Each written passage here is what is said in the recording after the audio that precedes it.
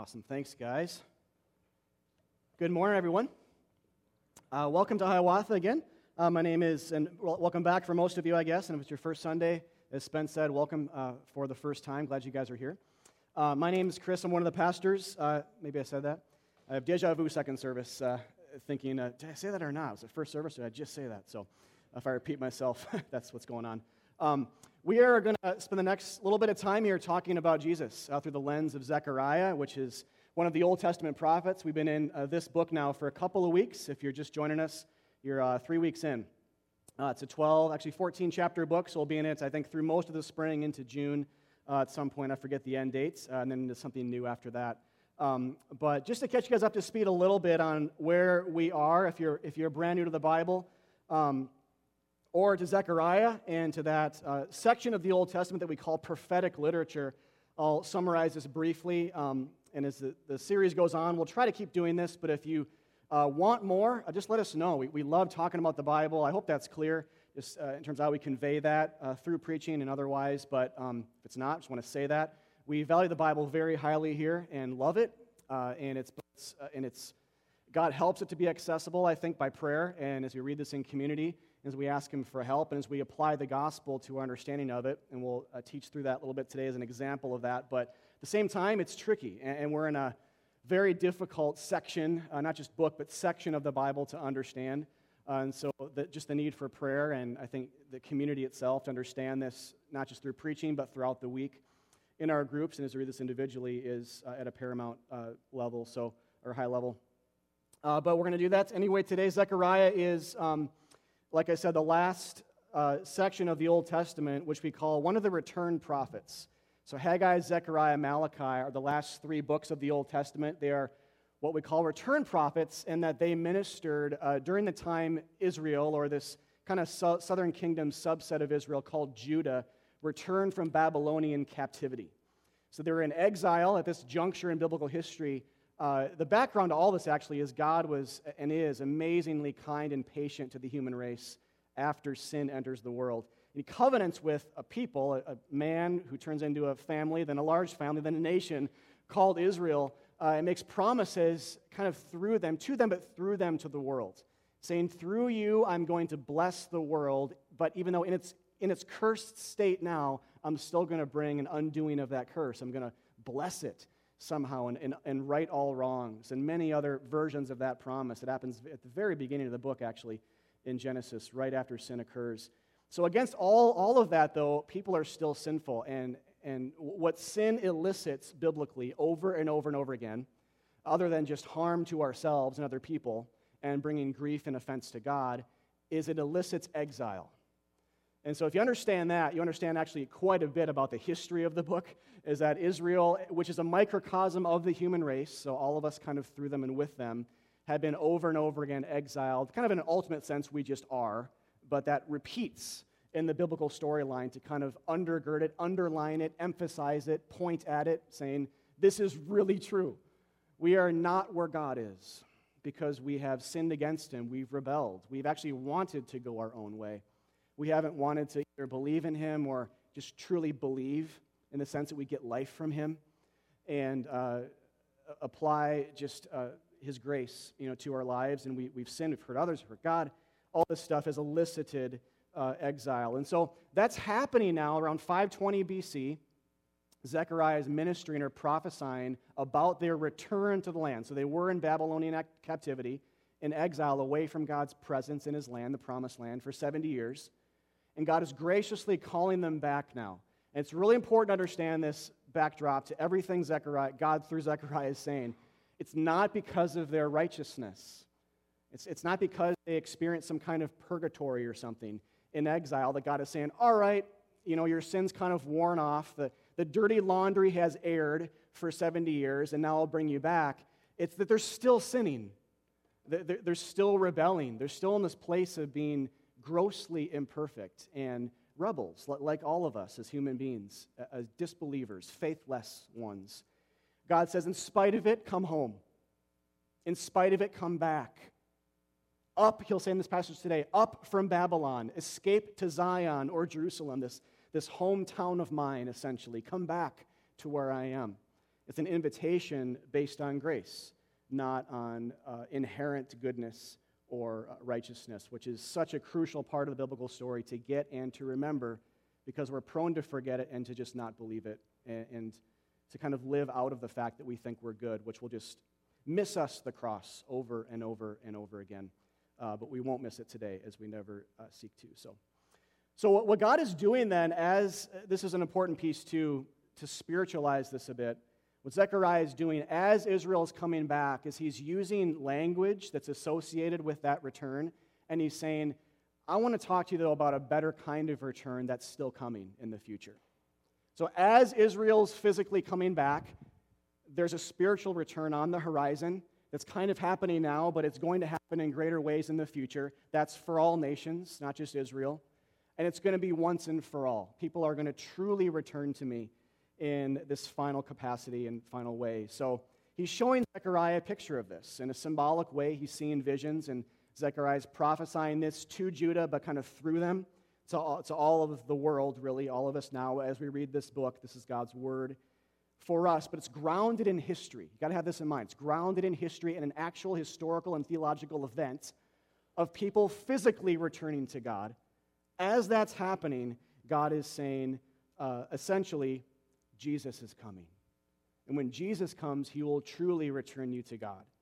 He will die for your sins. He will usher in an era of peace and righteousness and defense, as we'll talk about today. God will defend us on the highest level, and it will be, again, for all people. So it's kind of like the ultimate, you think that's great? We'll just wait. You know, we say that a lot sometimes to each other, or you might have just heard that before, kind of a cliche phrase, but you think that's good or think that's great, whether we see that idea conveyed or spoken. That's basically what the prophets in the Old Testament are saying. This is good, this is even great and glorious, but there's a better version, a much more glorious version of those things that are coming. So they're not just kind of dropping the word Jesus or the word Christ or just Messiah language in the Old Testament in our laps. They're kind of shrouding it in the language of the Old Testament. So that the idea now is that we have the hope of a return to God. Like Israel returned, but much better, much greater than that. And so Zechariah has already been seeing this, and we're going to see it almost every week, just with a different kind of image. But if you're new to the book, just have this idea of returning to God as one of the main motifs. And knowing God is having one eye on the present, 520 BC, or Israel's experiences, one eye in the future. Christ is the fulfillment of all that is happening. If you have kind of a basic understanding of that, that'll be helpful. But if you don't worry. We'll explain it as we go here. It's very tricky. So, God is our wall. One of the main motifs today. There's a lot going on. It's kind of a hodgepodge sermon in some ways thematically, but this is one of the big ones we'll come to in just a bit. But think about that. What does that mean? God is like a wall to us, a defensive wall. It's wonderful. We'll explain it more. But for now, let's read it in full. Zechariah 2, 1-13. If you want to turn there, if you one of your Bibles, a Bible, or your phone, that's great. But this will be on screen too, if you want to just follow along. Zechariah 2, verse 1. Zechariah speaking, "And I lifted my eyes and saw, and behold, a man with a measuring line in his hand. Then I said, 'Where are you going?' And he said to me, 'To measure Jerusalem, to see what its width and what is its length.' And behold, the angel who talked with me came forward, and another angel came forward to meet him, and said to him, 'Run, say to that young man, Jerusalem shall be inhabited as villages without walls, because of the multitude of people and livestock in it. And I will be to her a wall of fire all around, declares the Lord, and I will be the glory in her midst. Up, up, flee from the land of the north, declares the Lord.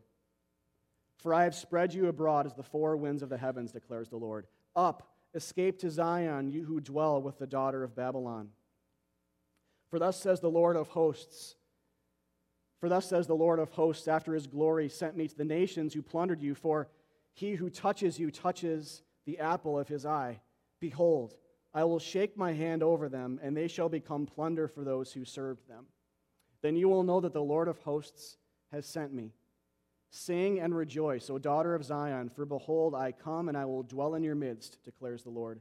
And many nations shall join themselves to the Lord in that day and shall be my people. And I will dwell in your midst. And you shall know that the Lord of hosts has sent me to you. And the Lord will inherit Judah as his portion in the Holy Land and will again choose Jerusalem. Be silent, all flesh, before the Lord, for he has roused himself from his holy dwelling. Love that last line. Okay. So to explain this vision briefly, to summarize it basically in a few words, essentially here, is this is an apocalyptic vision. When we say apocalypse or apocalyptic, that comes from the Greek word meaning hidden things. And so sometimes in the prophets or like in the book of Revelation, in the New Testament, you see things like, and then I saw an angel, or and then I saw two lampstands. Then I saw this heavily symbolic vision. That's more of an apocalyptic version of prophecy. Prophecy is kind of similar, but it's a little bit more straightforward, where God might say something like, I'm going to send my suffering servant to die for your sins and to right all wrongs. That might be more of a prophetic declaration, but apocalypse is a bit more, and I saw the heavens opened, and I saw a little scroll, and I saw 10 horns, and it's veiled in symbolism. And Zechariah is very much like that, kind of like the book of Revelation. Again, the last book of the Bible, if you've read that. And that's partly why we're doing this, is we like Revelation, so therefore we like Zechariah. And we'll bounce back and forth a little bit with Revelation even today, to borrow from some of its language to help interpret this book, because it's a little bit more clear. But basically, this is an apocalyptic vision then, or a prophecy for Israel or Judah, to run back to Jerusalem and Zion, and for the city and wall to be rebuilt. So if I didn't mention that before, when the Babylonians sacked the city, they destroyed everything. So the temple was destroyed, the wall around the city was destroyed, just left in shambles. And so when God says, come home, he's also saying, I promise to rebuild these structures that are very theologically important, that once were glorious and now are just crumbs basically on the floor.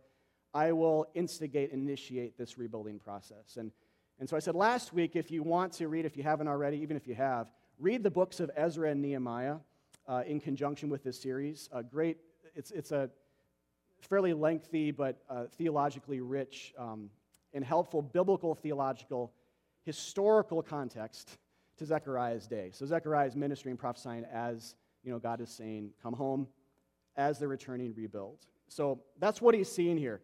And then the promise that God will indeed dwell in it again, which is a picture of salvation. Kind of talked about that before, God being where his people are again. In verse 1, the measuring line idea is essentially a picture of a land surveyor measuring Jerusalem, preparing to rebuild, sizing it up. Picture a big, kind of trippy-looking tape measure or something, in this vision that he's seeing. The city is being resurveyed and remeasured. The hole is beginning to be dug. The foundations are starting to be poured, that kind of thing. Civil engineers angelically are kind of being seen by the prophet here, by Zechariah. So a lot of hope.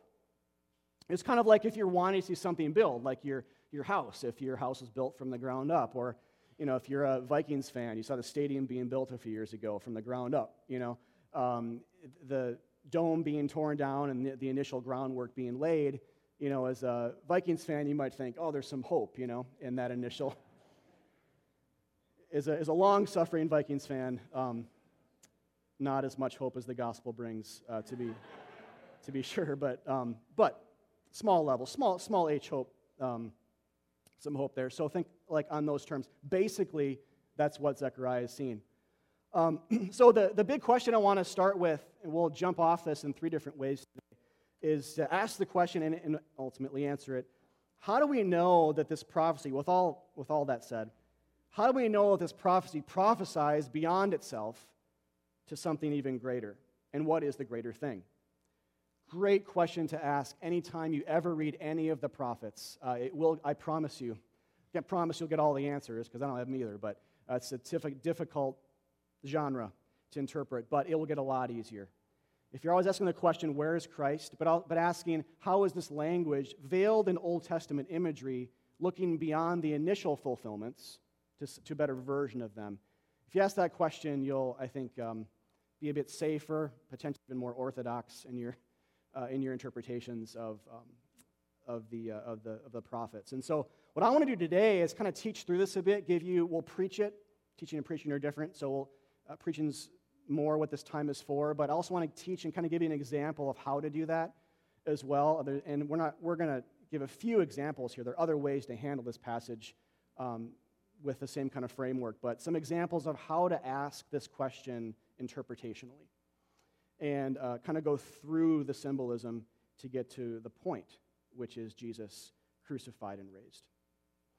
So the first answer to this question right from the passage, how do we know it's prophesying beyond itself, is in verse 4, Jerusalem shall be inhabited as villages without walls because of the multitude of people within it. So it's a very glorious image that he gets pretty much right off the bat. And when we read that, on one level we might think immediately about this immense hope that there is for a multitude, not just a people, but a multitude of people to return from Babylonian captivity, from slavery to God. And again, by grace. So as sinners, if we read that, we might think, I'm just like them, and they weren't cleaning their life up when they were called back. So we might see ourselves in that, and we should have already done that in this series. We should think about that on one kind of basic level. That's good. We've talked about this already, too, how this idea, this theme, constitutes one of the main themes of Zechariah and the whole Bible, returning to God. In fact, right in this passage, a lot of times when you read the Bible, you can do this. I encourage you to try to do this sometimes. Don't force it necessarily, but you can see like the synopsis of the entire biblical story in a few verses. Whereas you might think, that's not the point necessarily of Zechariah trying to do that, where God threw him, but it ends up happening because it's so repeated. And so what I mean by that is here you see in just a few verses this message of God saying, I have spread you abroad, I've exiled you because of your sin, but flee from Babylon now. Up, rise up, come home. Escape to Zion, where I am. Come back by grace.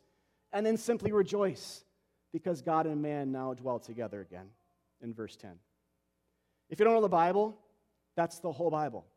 The whole Bible is in Zechariah 2, in this one vision. It's just one way of looking at it. But with that said, I mean, here's the catch. This doesn't really happen in Old Testament times. And we could still ask, well, how does that happen, though? So all the questions aren't fully answered here, but that's still a synopsis of the whole thing. As we back up a bit, going back to our big question for the day, this doesn't really happen in Old Testament times. Jerusalem's not inhabited with multitudes of people so that they can't even make walls.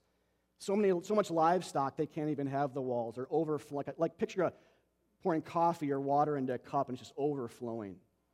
Picture that kind of imagery here. That doesn't really happen in Old Testament times. It kind of happens, but doesn't really. Israel returns, but they don't really return.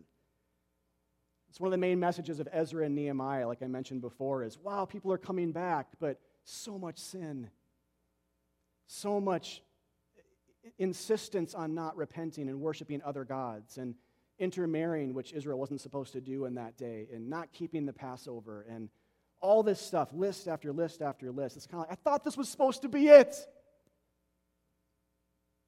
And it wasn't. It was, but it wasn't. That's the whole point. It drives the story forward. Sin always drives it forward to its proper conclusion, which is Christ, who's not sinful, who is the essence of God, who makes a better way, and who acts in a once and for all kind of way, not a repeated way. He ends the cycle of exile, essentially. So that's the question. So we ask, how do we know this? How do we know that something even greater is on the horizon, just interpretationally? Verse 4 here basically tells us. It uses the phrase without walls. So Jerusalem this is the vision, shall be inhabited full of this multitude of people, but there's no walls. And if you know something about Old Testament history, and I mentioned this earlier for clarity, if you know something about the Bible, you know that the wall was rebuilt.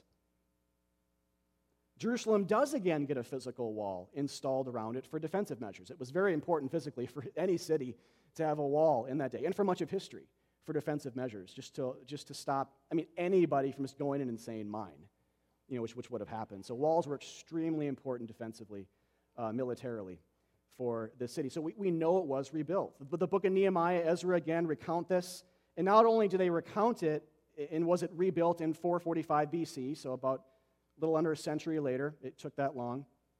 But biblically, this is recounted, and biblically, it's dedicated and celebrated. So God and the people rejoice. There's a huge, if you know those books, it's a huge celebration, a huge festival, shouting with joy that God has, brought us back. He's rebuilt, he's enabled these rebuilding efforts to actually be successful. And there's threats to it and all that. If you know Nehemiah, God thwarts that and all this great stuff. So it is rebuilt. We know this historically as well because later in AD 70, after Christ dies, is resurrected, and ascends, in AD 70 it is destroyed again, which will become important for some later points, which I'll get to soon. But for this first one, and to kind of teach through this a bit, these are the kinds of red flags and antennas that should go up as we get to know the Old Testament better and how the story goes. When we see without walls, we should say, huh? To say Jerusalem will be a city without walls is in one sense wrong. It's not accurate. Physically, historically inaccurate. So it should raise our antenna and say, well, what's going on? What could he mean then? If it's not the physical wall, what is it? The vision seems to be showing wall-less, uncontainable glory. But we know historically it was quite containable and even unglorious. Which is a major message of the return prophets, to say that this is an amazing thing God is doing physically, but it pales in comparison to what the prophets are saying. As people in that day, whether it's Nehemiah or Ezra or any Jew or Zechariah for that matter, comparing the texts, the passages, the scriptures, the Old Testament that they have in writing and knowing their history, but just looking around their city, and then hearing from Zechariah, they're saying, mismatch. It's not lining up. What you're saying, I'm not seeing, even though I'm kind of seeing. What you're saying about walls and temples, yeah, we're seeing it, but the way you described it, that's not what I'm seeing. Way more glorious. There's a better version, but so what are you talking about? See how that drives the story forward? Israel coming back was not the end of the story. It was never meant to be. The temple being rebuilt, the wall, people re-inhabiting and being kind of close to God again, never meant to be the end of the story. And what helps drive this forward is prophets like Zechariah who speak in certain terms to not let us kind of wallow in it, to make us long for something better. So what adds to the tension then? The second thing, to the question, how do we know that this is prophesying beyond itself, is historically, only Israel returned. Only Israel returned to the city of God. But in the vision, Zechariah is seeing many nations returning.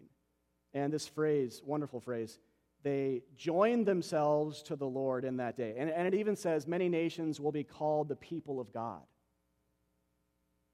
Which we'll talk about this covenantally in a minute, but if you know a little bit about the Old Testament, again, you'll know, again, red flags should go up because the people of God were Israel. You couldn't be called my people if you were a Gentile, if you were a non-Jew, from another nation.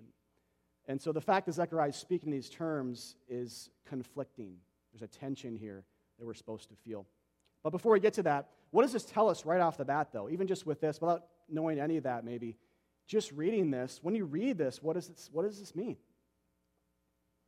In part, it means God shows no partiality. Israel isn't special. They're just like us. This is a great example of how God sees Israel as a microcosm of the human experience. Paul the Apostle in Romans 9 something, I forget the verse, I think it's Romans 9. It's Romans something, but he says, to be a Jew is to be one inwardly. To truly be a Jew is to be one of the heart.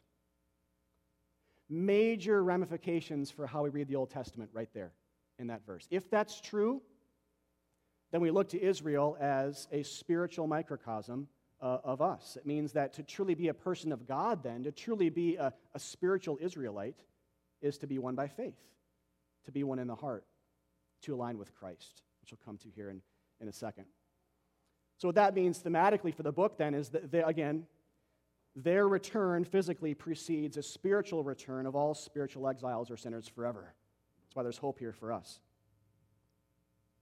I mentioned a couple weeks ago, John Piper has said that Israel is the historical theater of the conscience of the world. The historical theater of the conscience of the world. So they're kind of putting on display dramatically what all of our story is, all of us. And we look at them and say, that's me. But to go back to this, though, that the timing's really important here. To go back to the nations, at the tension here, because the nations did not come back to Jerusalem. This is one of those things, again, where you'd be kind of comparing Zechariah's prophecy to kind of looking around and seeing, well, what's happening? And you're not seeing nations come back. That did, if you didn't know this, that did not happen during this time of history. The nations did not return. Tension, antennas, red flags. Just Israel came back. Just the Jews. In fact, this is where it gets really interesting. In fact, they couldn't come back. According to the Old Testament, the old system, God commanded Israel to separate from other nations because of sin. So when you think about the Old Testament, you should think about a lot of things, but one of the things is it was a covenant that expressed in many and various ways how bad things really were. So there's widespread separation, and not just for Gentile types, non-Jews, but for the Jews.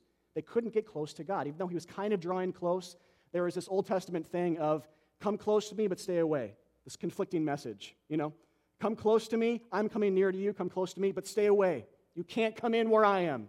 You can't come into the Holy of Holies. You can't come into the inner sanctuary of the temple where I am, or you will die.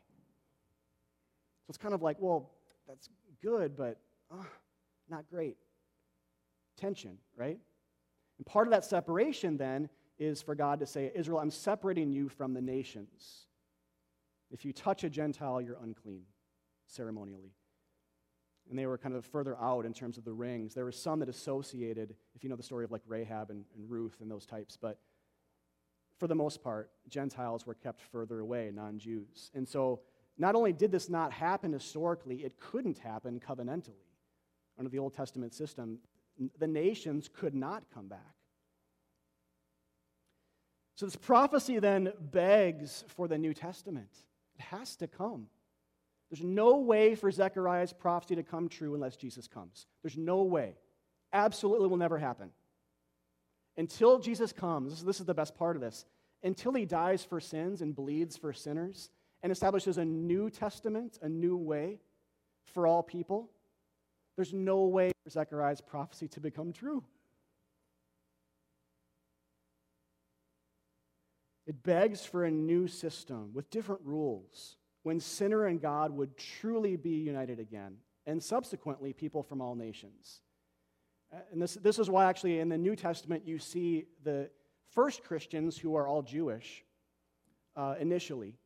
If you know the book of Acts, Gentiles are being folded in pretty quickly here, and they're seeing Gentile Christians speak in tongues, and they're seeing them full of the Holy Spirit. They're seeing them believe the same gospel. And they're remembering what the prophets like Zechariah said, and they're going back and, oh, that's right, God said this would happen.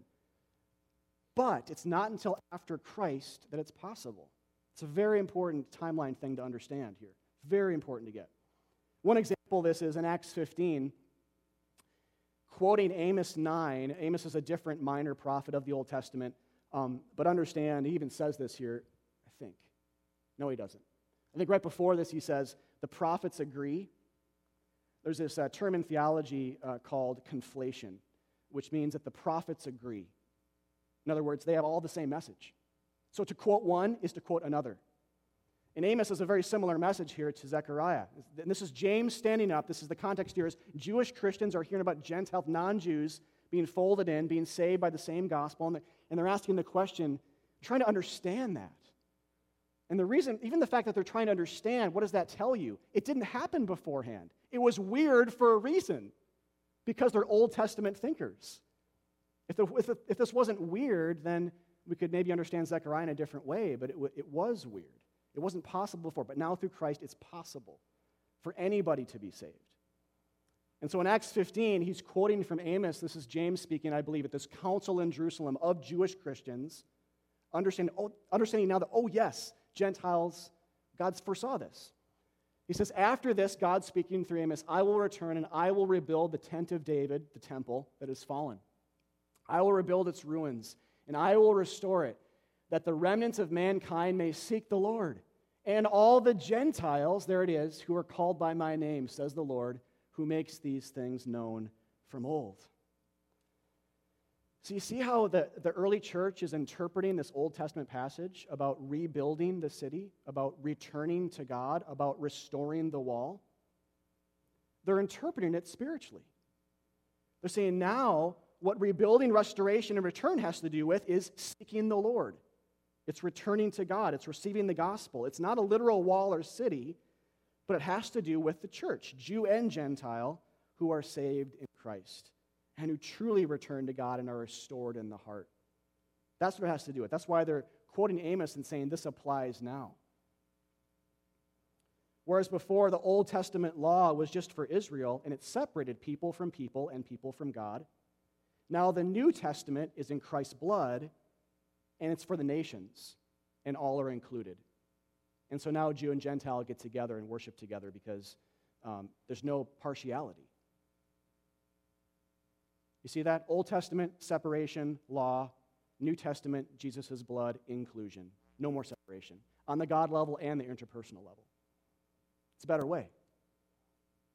But make no mistake, until that happens, there's no way for us to get back in. The timing here is crucial.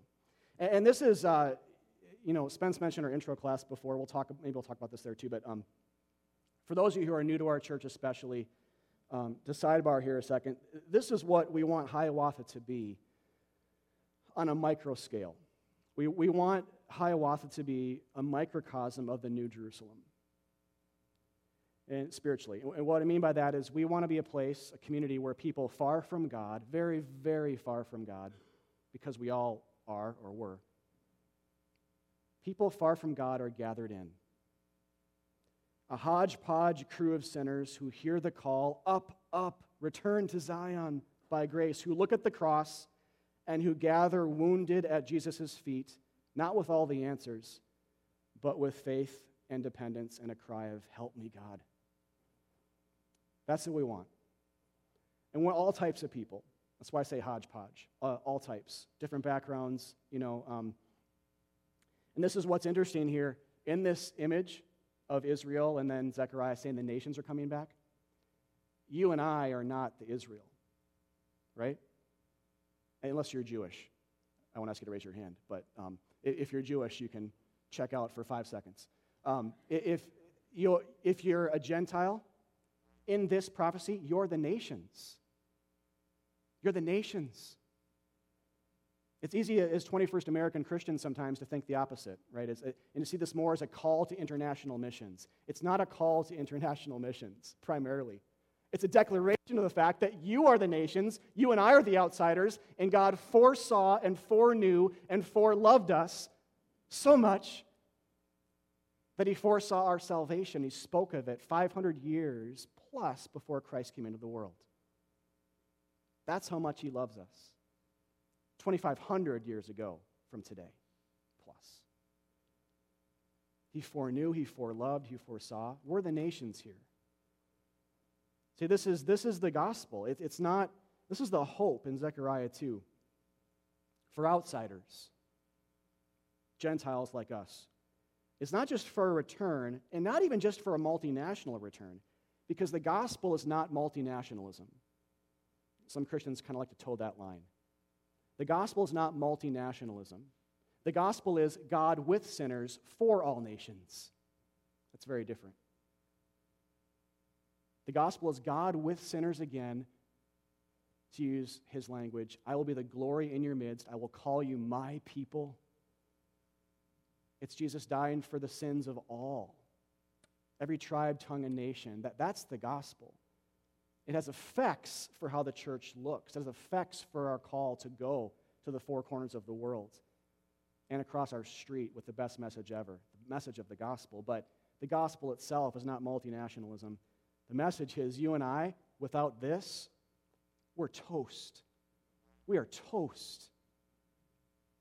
If God didn't prophesy this through Zechariah and all the prophets who agree, conflation, toast. We're the nations, you guys. Praise God the gospel came here, right? Praise God it's here right now in this very room. It's alive. It's active. Praise God it's at work around the world. All over, all nations, the Bible translations are happening, that around the world we have this international, all cultures with different kind of aspects or cultural kind of visuals on how spirituality, Christian spirituality can look. It's diverse, it's everywhere. But the main thread is Christ on that cross and that empty tomb. That God wanted this to happen. That's why we're saved. Third thing here, in answer to the question, how is this going beyond itself, is this statement right here. God saying, I will be to her a wall. This is similar to today's first point. A wall is being rebuilt physically, but what's greater? God himself will be the wall. See the lesser to greater thing going on there again? Wall, greater wall. Physical wall, spiritual wall. Jesus. God himself. This is a wall of fire this time. Much better wall. This reminded me of Revelation 22:5 at the end of the book, which uses the same kind of language, uses the same kind of way of speaking. When talking about the new Jerusalem or the new earth that we still await when Christ comes back and makes the earth a big garden city, essentially, which is called spiritually and symbolically the new Jerusalem.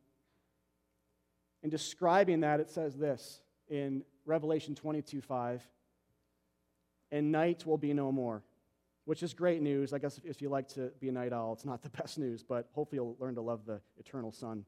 But anyway, night will be no more. Christians, will need no light of lamp or sun. This is key. For the Lord God will be their light. Right? That's awesome. This is saying the sun was created in part to tell us about Jesus. He's the true light, John 1 said, as Spencer read earlier, wherever he went. He's the true light. And actually, if you read Genesis, light was created before the sun, which is interesting. Light existed before the sun did, so we don't need the sun. It just happens to kind of play a role. Until the end, the sun won't exist anymore because God will be sufficient to light the new earth, the new Jerusalem, the universe, essentially. Just himself. Can't wait. It's one of those things where I don't know what that means, but I can't wait to see it, right? You know, like how's that gonna play out? But it's kind of like Zechariah saying, with the same language, you will have no more need for a wall, for the Lord God will be your wall. Right? This is how it's prophetic and symbolic.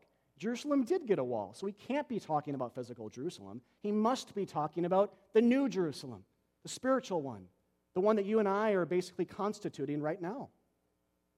We are the city of God. We are the church. We are where he is, where he chooses to dwell. He lives inside of us. And it's going to be even more manifest on that last day, even physically, when we see him face to face.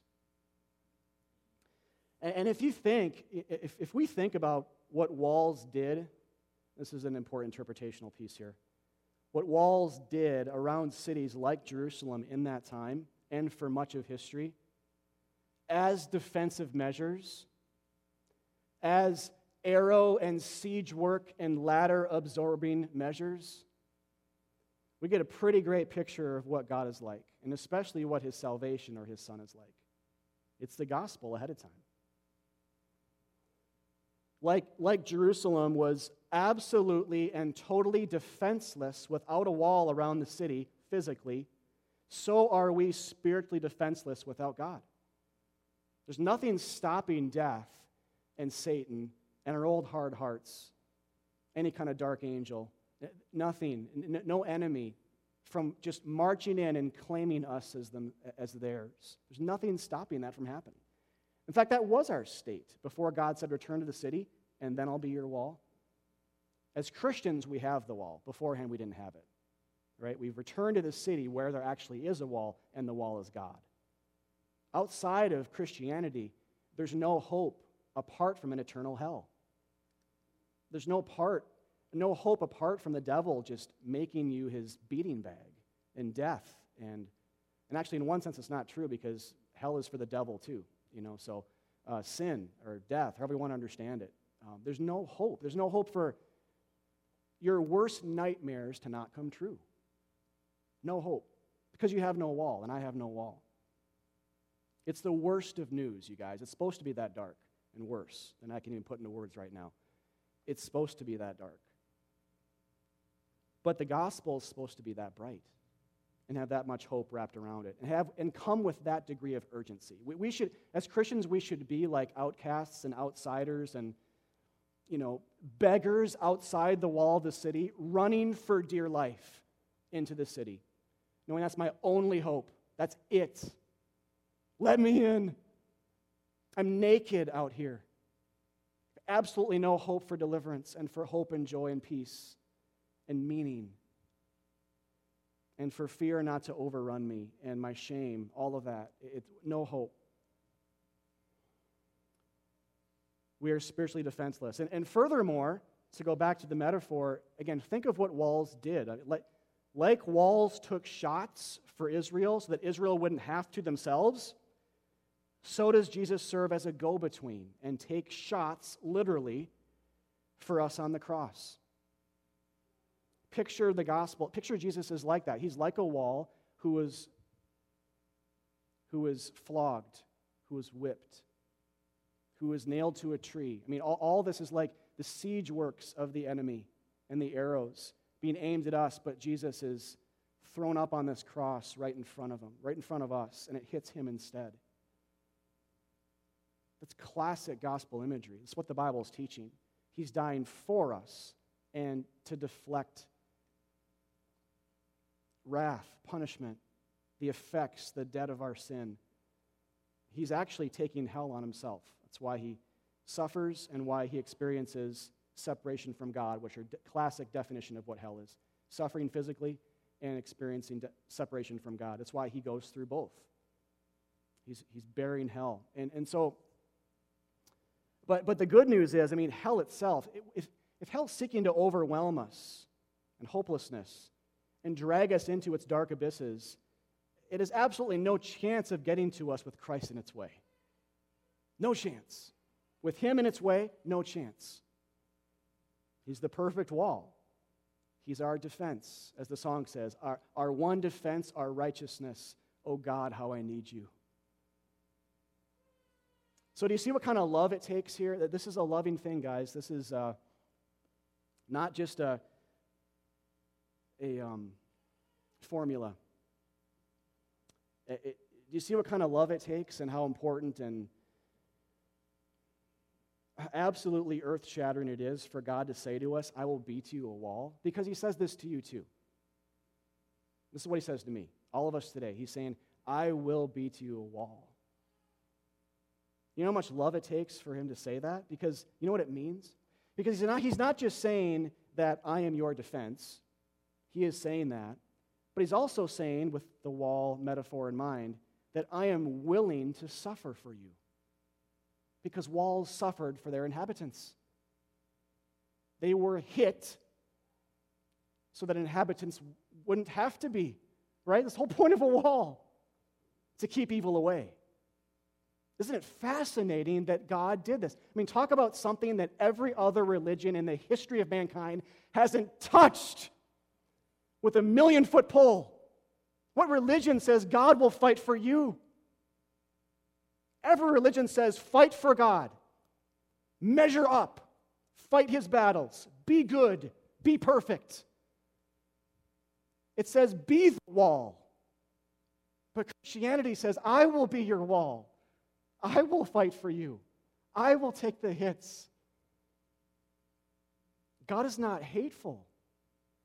No matter what you felt or heard, he loves you guys more than you'll ever possibly fathom or imagine. I will be your wall is the gospel because he's the wall. So in conclusion, two things. If we look for what the commands and the imperatives are in this passage, there are two. One, be silent. Be silent. The end of the passage says, don't talk. All flesh be silent before the Lord, for God has roused himself from his holy dwelling to work a great salvation for you. There's lots to say, right, as Christians. This isn't saying Christians don't ever speak. There's lots to get excited about.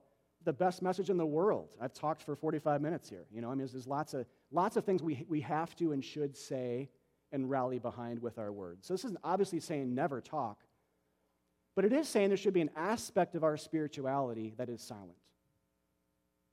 When it comes to the gospel and our salvation, ongoingly, not just at our conversion, but ongoingly, there should be an element of our spirituality that closes our mouths before the cross and says, with our thoughts, that's sufficient. That's all I need. That's my cause. Christ is my cause.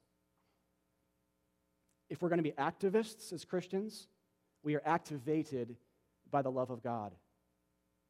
He's our cause for the world. There's lots of things to do, but be silent before the Lord and let Him work for you. If the Bible says be silent, we've got to be careful not to speak sometimes and defend ourselves and boast, right? If it says be still, we've got to be careful to hear that and don't act sometimes. Psalm 46:10 says, be still and know that I am God. Exodus 14:14 says something like, just be still, just watch the salvation of the Lord. I will fight for you, is the phrase. I will fight for you.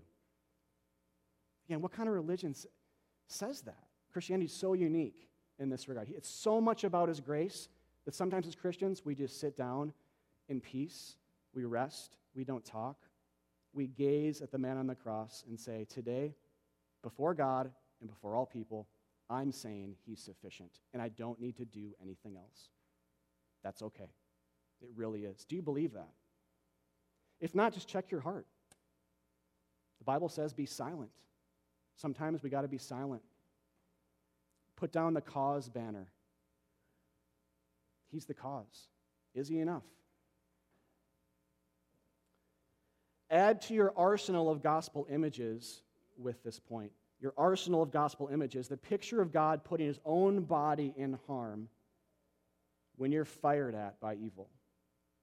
It's kind of like God is doing this with you in one arm and doing this, holding back evil every day, Christian. As you're sinning, He's doing it. Do you believe it? Not on your best day, on your worst day ever as a Christian, this is what God was doing. Unbelievable, you guys. If you don't believe it or feel it, this is the hard work of applying the gospel by faith to your heart that you're not finished with yet. And I'm in that club. I lead it.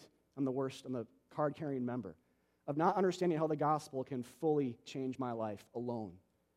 But I'm trying. We're trying as a group. Because this is offensive, for us that like to work hard for our faith. But God, I got it. I can do it. I got that. I've been saved. At whatever level. It's our natural state. Second, the second imperative is to flee Babylon. Repent, run. These are the two things it says to do. Reminds me of Revelation 18. Then I heard another voice from heaven saying, come out of her, Babylon, my people, lest you take part in her sins, lest you share in her plagues.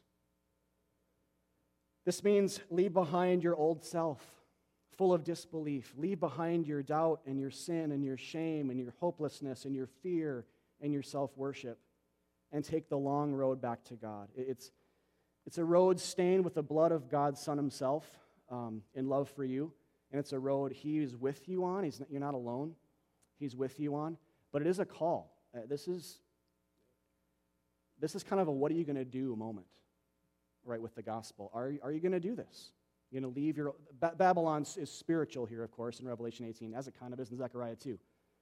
Babylon is the lost and cursed world, and God's calling people up out of it to be with Him by faith through His Son. Actively do it. This is written to Christians, Revelation 18 as well, by the way. So we can't think, I did that once. Forget that. What about today? The Bible cares a lot more where you are today than it did about a prayer you prayed 10 years ago. Not to downplay conversion. It's just to say that where are you today and how are we repenting, turning from the old way of living. This is what repentance is. Turning from the old way, and Jesus is over here, hearing the call of Christ, turning from that to Jesus. Repentance is not being a great moral person, though that might end up being what it looks like, kind of symptomatically. Repentance is turning from old and self-worship to Christ, the essence of the New Testament, and to the cross and the empty tomb, which earns our salvation. So take that long road back. Be silent before the cross, knowing there's nothing you can add to it, and repent. Turn away from the old to the new, from all those things I just listed, especially from disbelief and from hopelessness and shame and guilt. Turn away and run to the New Jerusalem. We pray that for us now. God, thank you for the gospel in this passage, for it's just chock full of imagery that we need to hear. We always do. Christian or not, in this room, God, there's a lot of hope in it for people from all nations, people like us, for Jew and Gentile who are outsiders, who are kept away from you. Father, we ask for grace to penetrate the heart, for it to wreck us and humble us afresh today and make us new in you, that you actually will be sufficient and enough, that our good deeds will be done by faith in you, not apart from you, not out of obligation, but out of joy and freedom, and a whole slew of other things our life will be made up of. It's all about you. And so help us to worship God now in the freedom that the gospel invites us to and gives us, and be glorified. In Christ's name, amen.